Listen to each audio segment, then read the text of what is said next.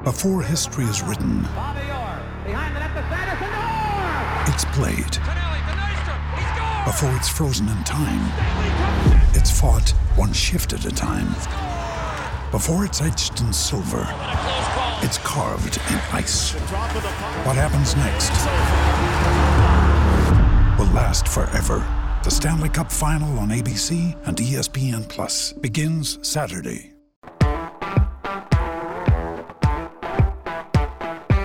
Welcome to Hurrdat Sports Radio. 4-point game. Into the rim. Simpson instead will fire. That was short from the get-go. Got his own rebound. Griffiths with 3, with 2. Fernandez got it off, and that'll do it. And Ohio State now 2-1 in league play. Knocks off the Scarlet Knights. 76-72. He's feeling it right now. He understands the shot fake and a dribble drive, and now a 4-point opportunity off the bench for Leo. Gary will drive inside, and Ware tossing it into the third row. It was a good play. Hoiberg looking for Wiltshire. He's feeling it. The 3 rolls around and home. C.J. Wiltshire is on fire. Here's Tominaga. Baseline jumper for 2. You can see that coming. Now Lawrence, transition 3, that'll fall. His first from deep tonight. 15-point Husker lead in Baco. Good morning. Welcome in to Hurrdat Sports Radio here on a Thursday. I'm Ravi Lula. Andrew Rogers here with me. We're live on AM 590 ESPN Omaha, ESPN Tri-Cities, as well as on Twitter, Facebook, YouTube. No matter where or how you're listening, watching, whatever you're doing, we're on the H&H Chevrolet stage at Hurrdat Sports Bar and Grill. Andrew, what's going on, man? Hey, I'm ready to chop it up with you today. What are we chopping? Well, first off, Hopefully I got to show not people my onions. shirt. Yeah, you do. So I got, let me set the stage here. I got this shirt for my sister for Christmas. Okay. She knows how much I enjoy one position on the football field.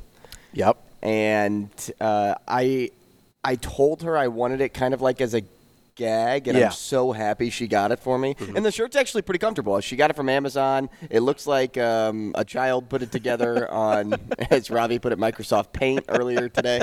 But it is a Kickers Are People Too shirt.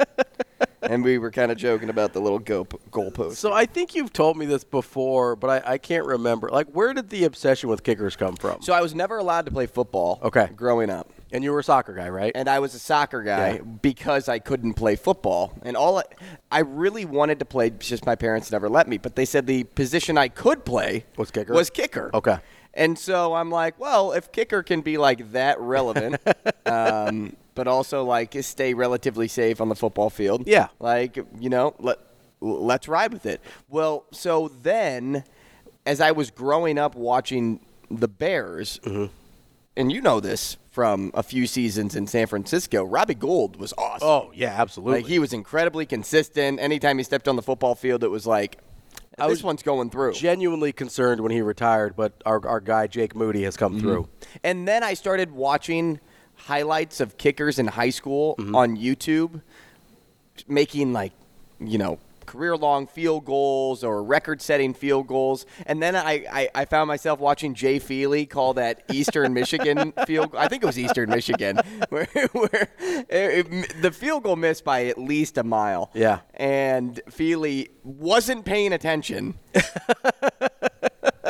and goes right through the uprights. He just barely had enough. Eastern Michigan ties it 3-3, and the graphic pops up, and it's 3-0. He just was in his own world, and I'm like, gosh, kickers are awesome. Like, kickers are incredible. And then in high school, when I was covering high school football in Iowa, there was a kicker at Spirit Lake when I was at the game, which, for those that don't know, Spirit Lake's about 2 hours from Sioux City. It was a drive to get to this football game. And he hit a 54-yarder in high school. And so I'm like, dude, the kickers are the best. Because think about it, just for a hot moment. Think about how much pressure they inherit when they walk onto the football field at any point in the game.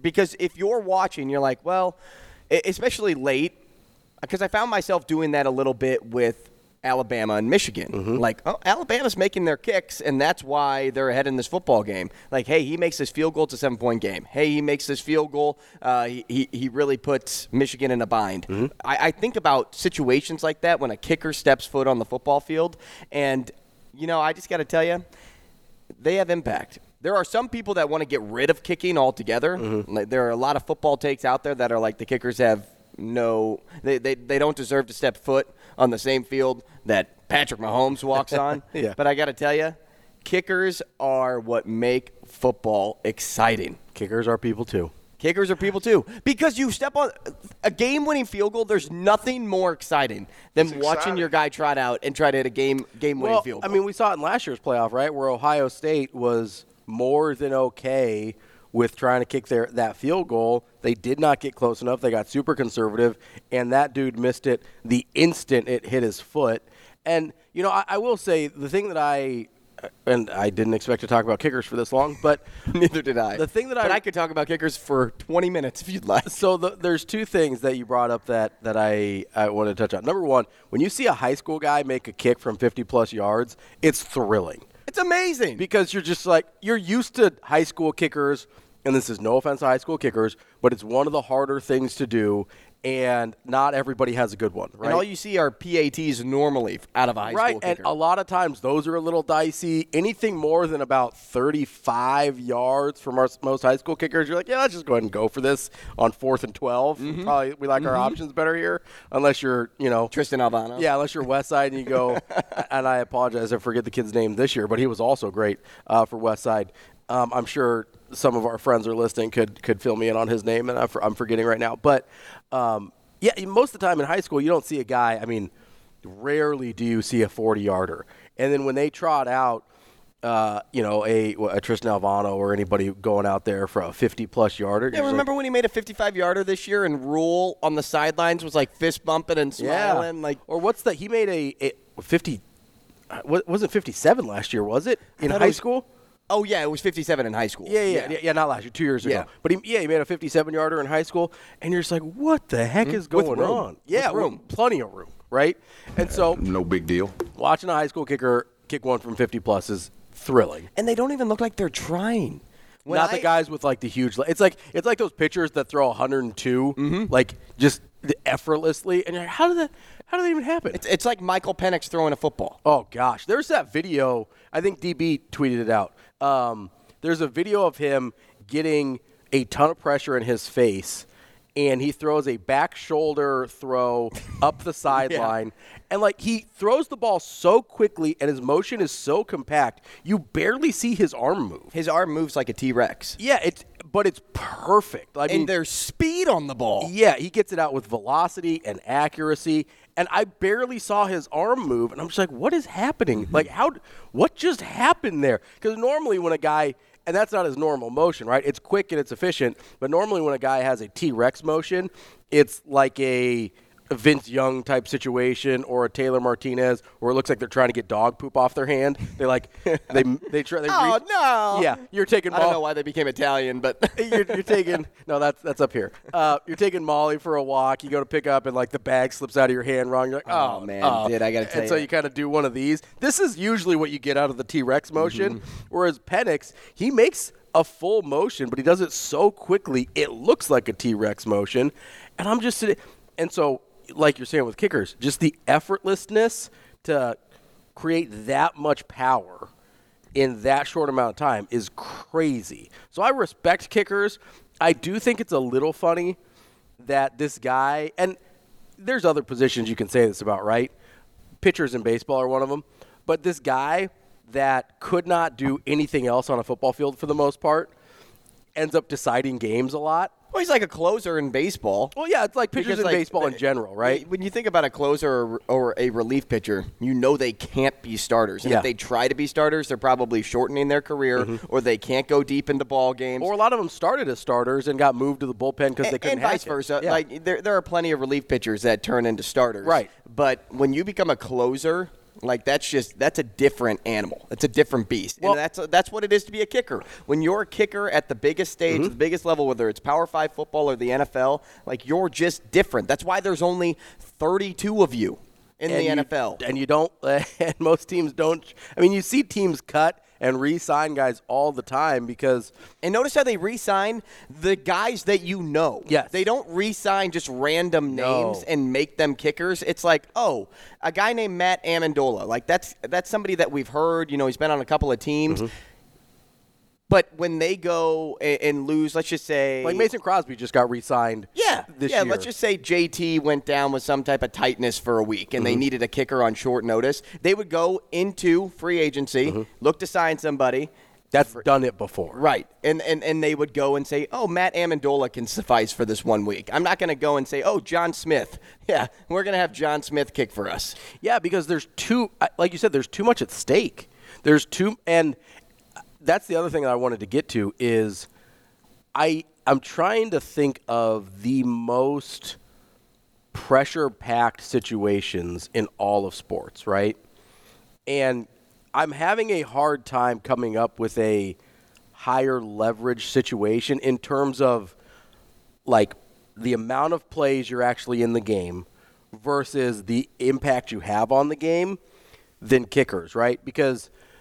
And the closest thing that I came up with is soccer goalies because they're in the game all the time, right? But they usually don't have a ton of opportunities. Maybe like 7 saves. Yeah, unless you're just getting just a barrage from the other team, in which case you're probably losing, right? Most of the time.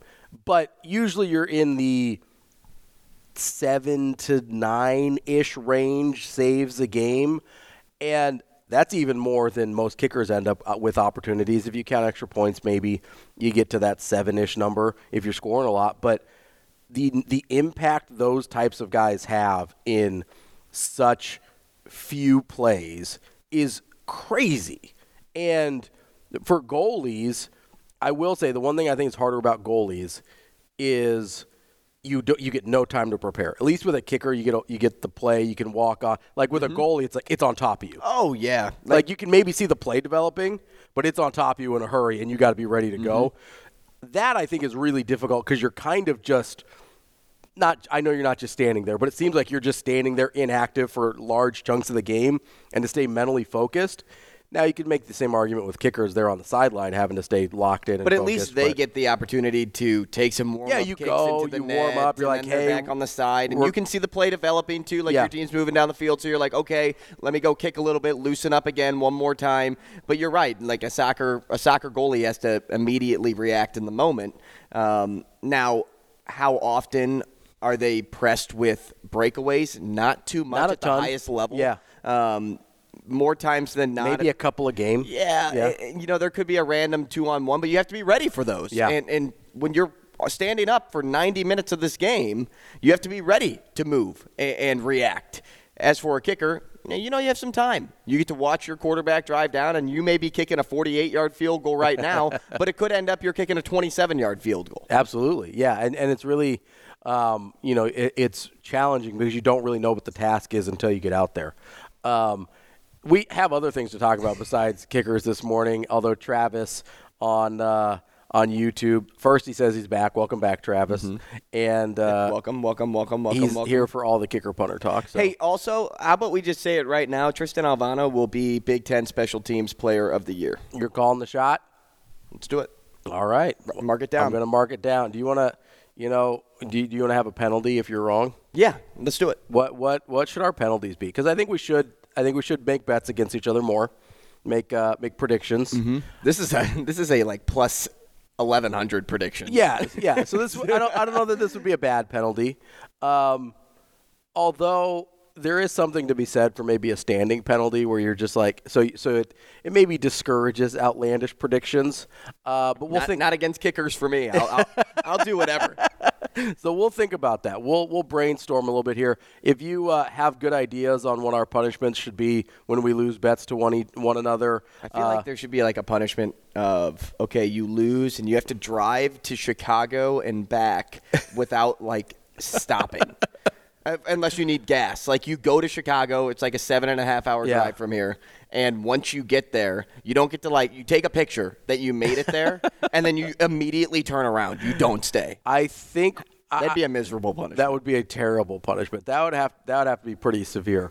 I was thinking more stuff we could do on the air so that our listeners could enjoy. Yeah, we can do that too. That might, maybe that makes, a little bit more sense on the payoff. But maybe it's like that box thing. Remember, where you put the weird items in the box? Oh, like the Jimmy Fallon thing? Yeah, and you don't know what you're feeling. Yeah. Maybe it's like a situation like that. I'm not a big Fear Factor guy. I just don't love I don't either. touching anything that I can't see. Right, that you're not sure about. So that would be a tough one. Okay. But I think you could get creative with what's in there. Just please don't do anything that moves. Nothing weird. If you want to give us some ideas on punishments or just have any other takes in general about kickers, things like that, you can hit us up on the YouTube stream. Of course, you can join us on the Warhorse Sportsbook hotline, 888-638-4876.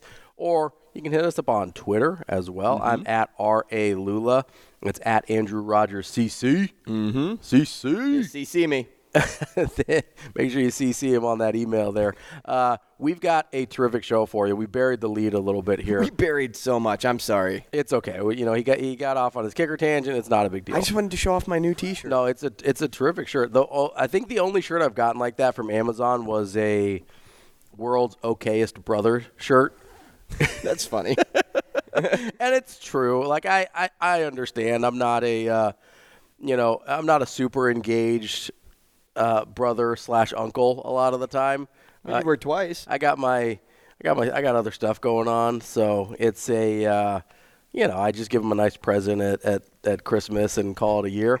But here, take this Rolex. Not that nice. They're kids. Come on, man.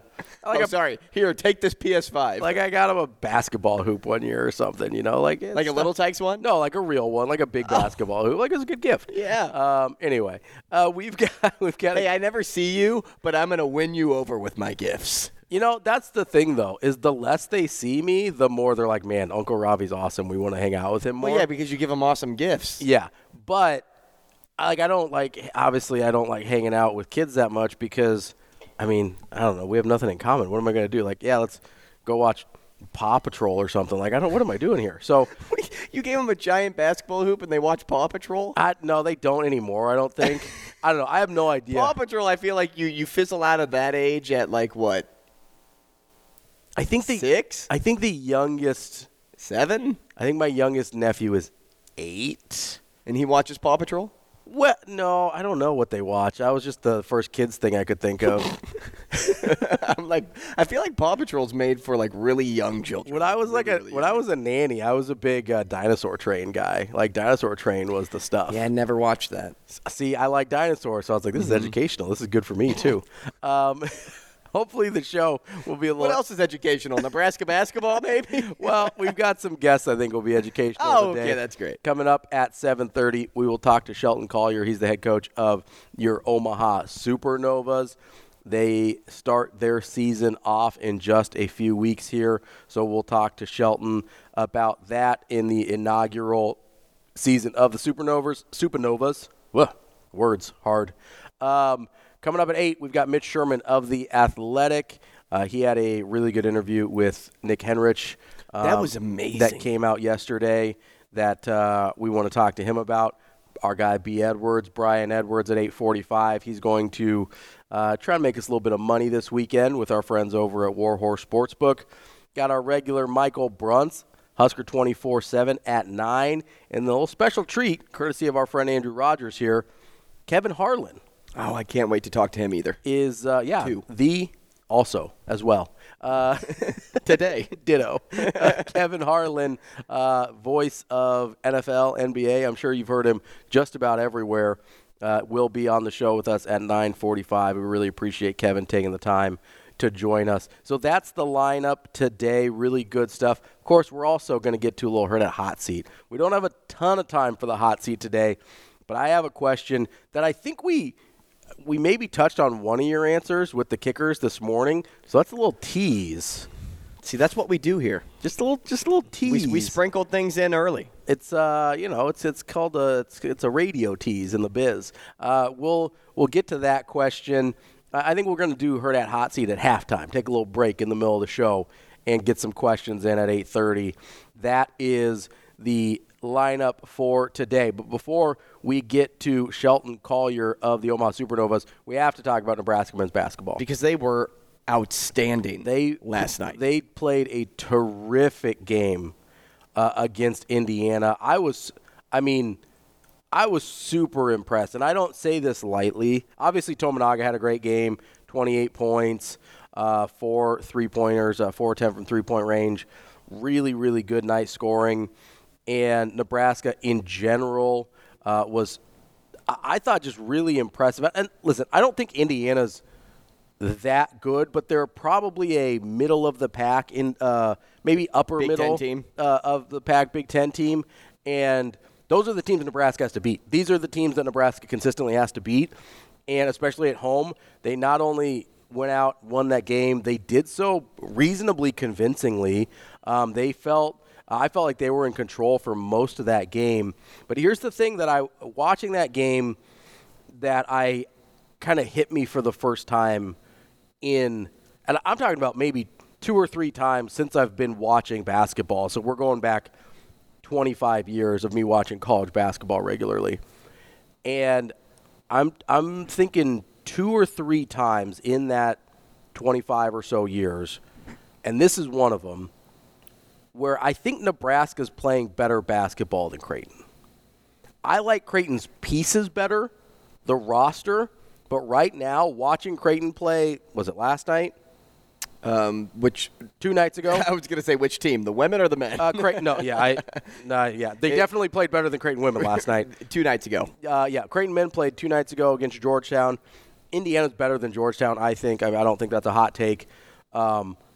Obviously, Creighton came away with a win, but watching them play over the last few games, yes, over the course of the season, they've had stretches where they looked really good.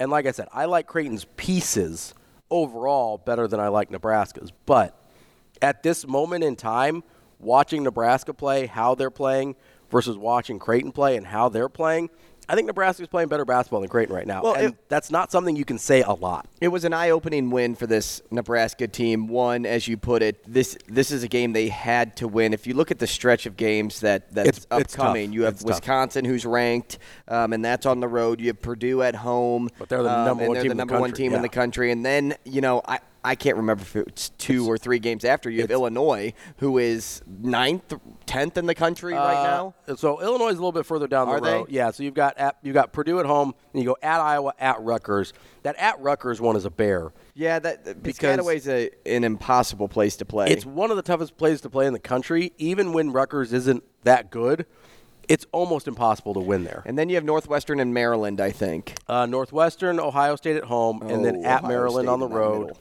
And then you've got Wisconsin at home, and then at Illinois. Man, Illinois is far down the list. Okay, so Illinois is a month from today. Yeah, just save that, put it in your back pocket, watch out for that team, because that team's playing really, really good basketball right now. But as you put it, Nebraska is too, and the defense was excellent last night. Yeah. They forced 19 turnovers. I love their activity, and that's something I think they do really well, and what I admire from this bunch is it's all about active hands when they're on D. Plus, I think they do a great job of packing in the perimeter. Mm-hmm. And I say the perimeter because I think they extend well. When they move out to the 3-point line, they never encroach going past it. It's kind of like, that's where remember when you were a kid and you were like, oh, this floor is hot lava? Yeah. They just never get out there because they know that if they stay in tight, that's where they're most efficient. Yeah. So defensively, tremendous job. And you know what? Let's add this too. Josiah Allick didn't score a bucket, but he had 8 boards, and I think he played one of his best games in a Nebraska uniform. Super active. And as you mentioned, the activity on the defensive side of the ball, really impressive.